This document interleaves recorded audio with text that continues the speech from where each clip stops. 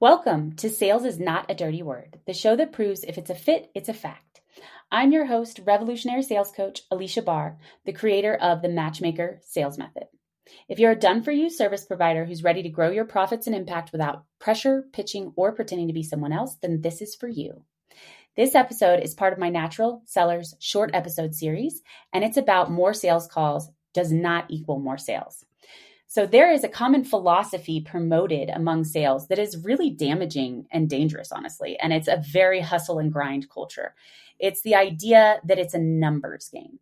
And if you're a big corporation that's, just trying to get anyone you can to be a client, yeah, I agree. Sales is a numbers game. You're just going to have to reach out to a ton of people and see who will take the time to listen to you. And that's definitely true if you're cold calling a bunch of people for a big corporation. However, if you're a done-for-you service provider or somebody that has, less than 50 clients, then that is not a strategy that's going to lead to success for you. When you talk to just anyone, you're going to be more drained and discouraged and not as quality. So that when you do talk to people who are a good fit, you won't show up quality for them because you're dreading the sales calls since you keep talking to all of these people who aren't a fit. So it's just like, am I going to be wasting my time? I don't even want to take this call. It's so much time. It's so exhausting. And the other person can feel that, right? Because sales is an emotional and energy game like no other job. People can feel that. And if you know that the person you're about to talk to is an amazing fit for your service, you're going to be so excited to get on that call. And the other person's going to be able to feel that. So you really want to have that kind of confidence because if you're talking to people who aren't a good fit, then you're a lot of times taking it personally, right? You're thinking, what's wrong with me? I'm terrible at sales. What's wrong with my offer? No one wants my stuff. And it's actually about the people that you're talking to and that you're just not asking questions beforehand. And you definitely don't want to give people the impression that it's like, ew, you're broke. I don't want to talk to you. But also, let's be honest, for the people who can't afford stuff, when you can't afford something, are you trying to have a long sales conversation about it? No. You're like, if I had only knew that this was something I couldn't afford, I wouldn't have booked this time to talk. It's really for their benefit too. And there are ways to offer them resources instead. We're not just telling them like, you're broke, goodbye. And there's other questions that we want to ask besides just what their budget is. So really, the pre-qualification phase is a time that you can sell yourself too. So it's really a missed opportunity to get somebody excited about meeting with you because when I work with a client, it's very much about the sales process before the sales call too. So there are videos you can send or emails that you can send that are going to help offset common misconceptions when somebody talks to you or common objections. And also the pre-qualification form is part of it. So it'll be another episode when I talk about those other things that have made a big difference. But for this episode, we're going to talk about how to make sure that somebody is a fit for your offer before you even talk to them, just on some basic points, right? And the most common way to do this, the easiest way, I think, is with a form in a calendar scheduler. And there are other ways you can do it if you don't have a form in a calendar scheduler, but I really like calendar schedulers because it's like, hey, instead of us like going back and forth on, do you have 3 p.m. EST on Thursday available or Tuesday at 2 or whatever, like they can just pick the time in their time zone that's good for them. And you really want them to pick a time first because then they've already looked at their schedule. They're already invested, right? They've already said, okay, I'm committing to this day and time. And then you want to have the questions after that, right? And you don't want to have any more than 10 questions or you will have people abandon their forms.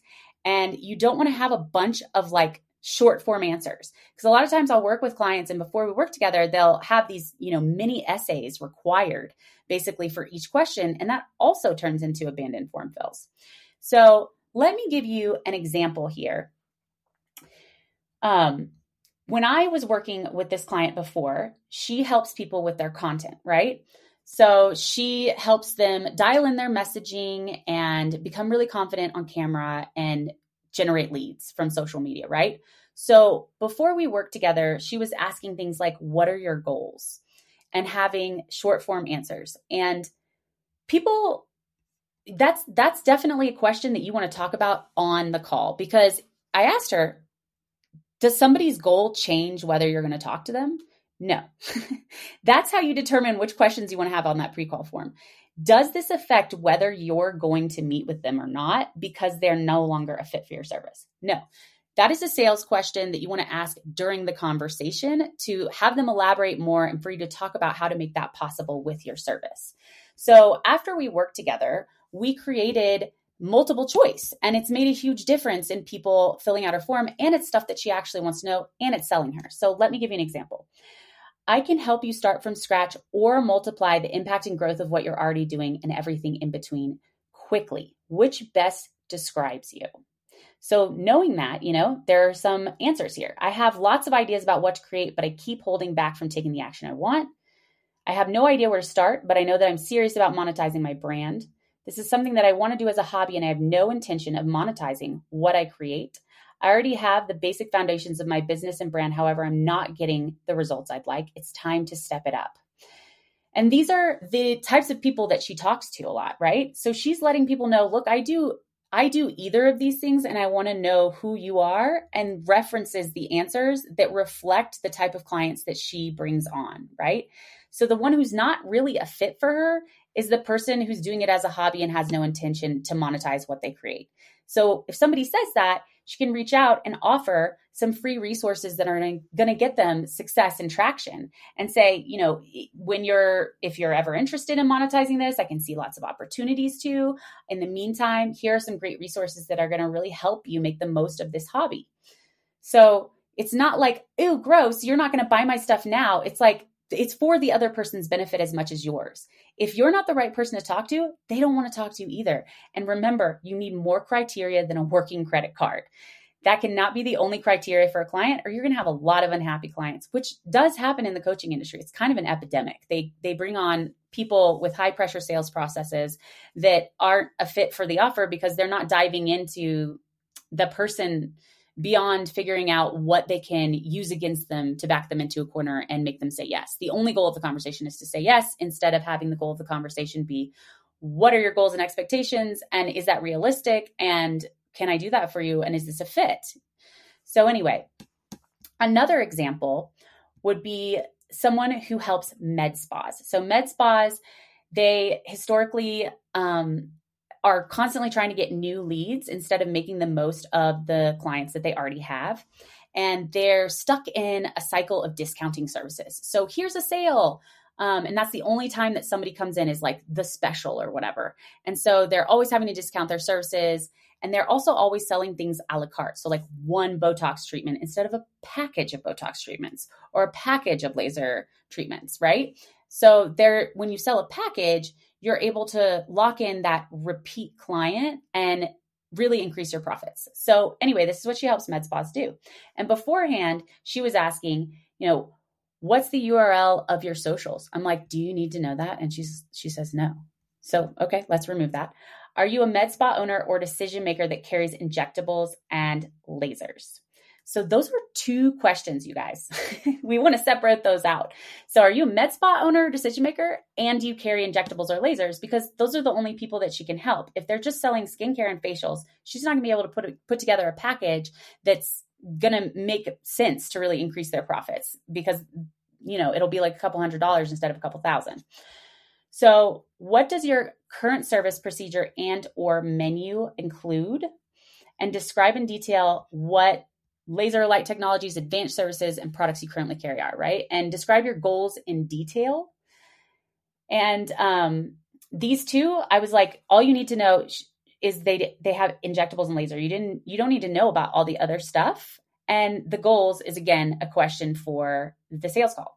So afterwards, when we revised her pre-qual form, we have, are you a med spa owner or decision maker? Do you carry injectables and lasers? This is who we work magic for. So we're subtly selling it, right? Do you have a team helping you, or is it just you right now? Because if they have a team, then that's what we want to focus on the sales call, because she also helps teams. And how many years have you been doing this? Because we can't have people who aren't even open yet. And what do you need help with? And you can pick multiple, and they're all the different results that she gets with somebody. So this is part of what's going to make somebody excited to talk to her, because they can get help with getting patients to come in more frequently throughout the year, establishing their med spa as a clear choice over the competition, creating higher price packages, sales training for my staff and me to sell higher price packages. All of these things are going to get excited as they're checking them off. Like, oh my gosh, yes, I want all of these, right? And if somebody doesn't carry injectables or isn't the med spa owner or decision maker, they're able to reach out and let that person know, hey, this isn't the best fit right now, and here are some resources that can help you in the meantime.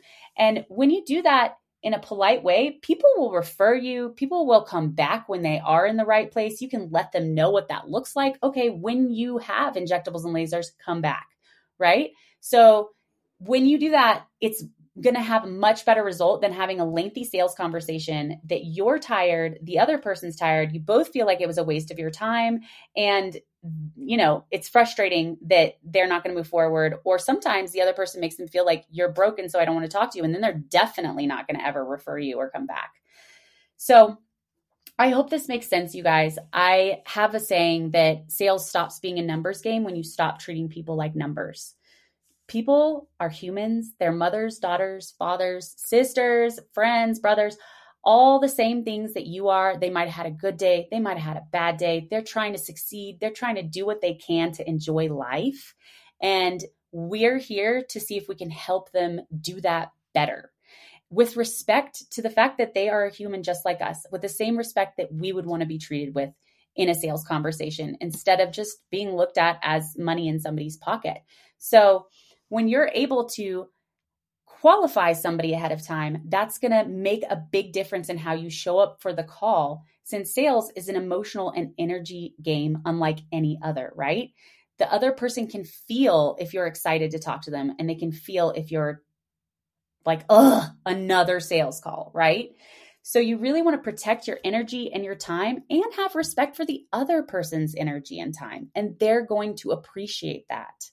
So if you don't have a form for somebody to fill out, then you want to ask some quick questions before talking to somebody, just the ones that are going to make a huge difference. So for example, I'm working with someone who is going to help marketing agencies or solopreneurs that are running paid ads track their ad spend better and know where to invest and have a lot of different metrics in one unified dashboard. So for that to work for her, they have to be running paid traffic. So the question she needs to ask before getting on a call with anyone is, are you running paid traffic? Because if she's just getting on the call with anyone and finds out that they're just doing organic traffic or something that's not paid online traffic, that's going to be a massive waste of everybody's time. So this is a process that I take you through, understanding who your fit is and what is really important to know. But I hope that this gives you some ideas that you can think about when you think about who's a good fit. And really, I hope it shifts your mindset around pre-qualifying, because some people are really scared to do this because they feel like, oh my God, I'm going to have less calls. Yes, you are. And they're going to be with the right people. And that's a really good thing. You're going to sell so much more talking to fewer of the right people than a large number of the wrong people, because it drains your energy, your emotions, etc. And it makes you not excited, and you don't show up quality on the call, and the other person can feel that. So it's for both of you. It's a transparent way to communicate, and it's going to make a lot better use of your time and help you sell a whole lot more. So I hope this was helpful. It's a good stopping point for us, and we've reached the end of another episode of Sales is Not a Dirty Word.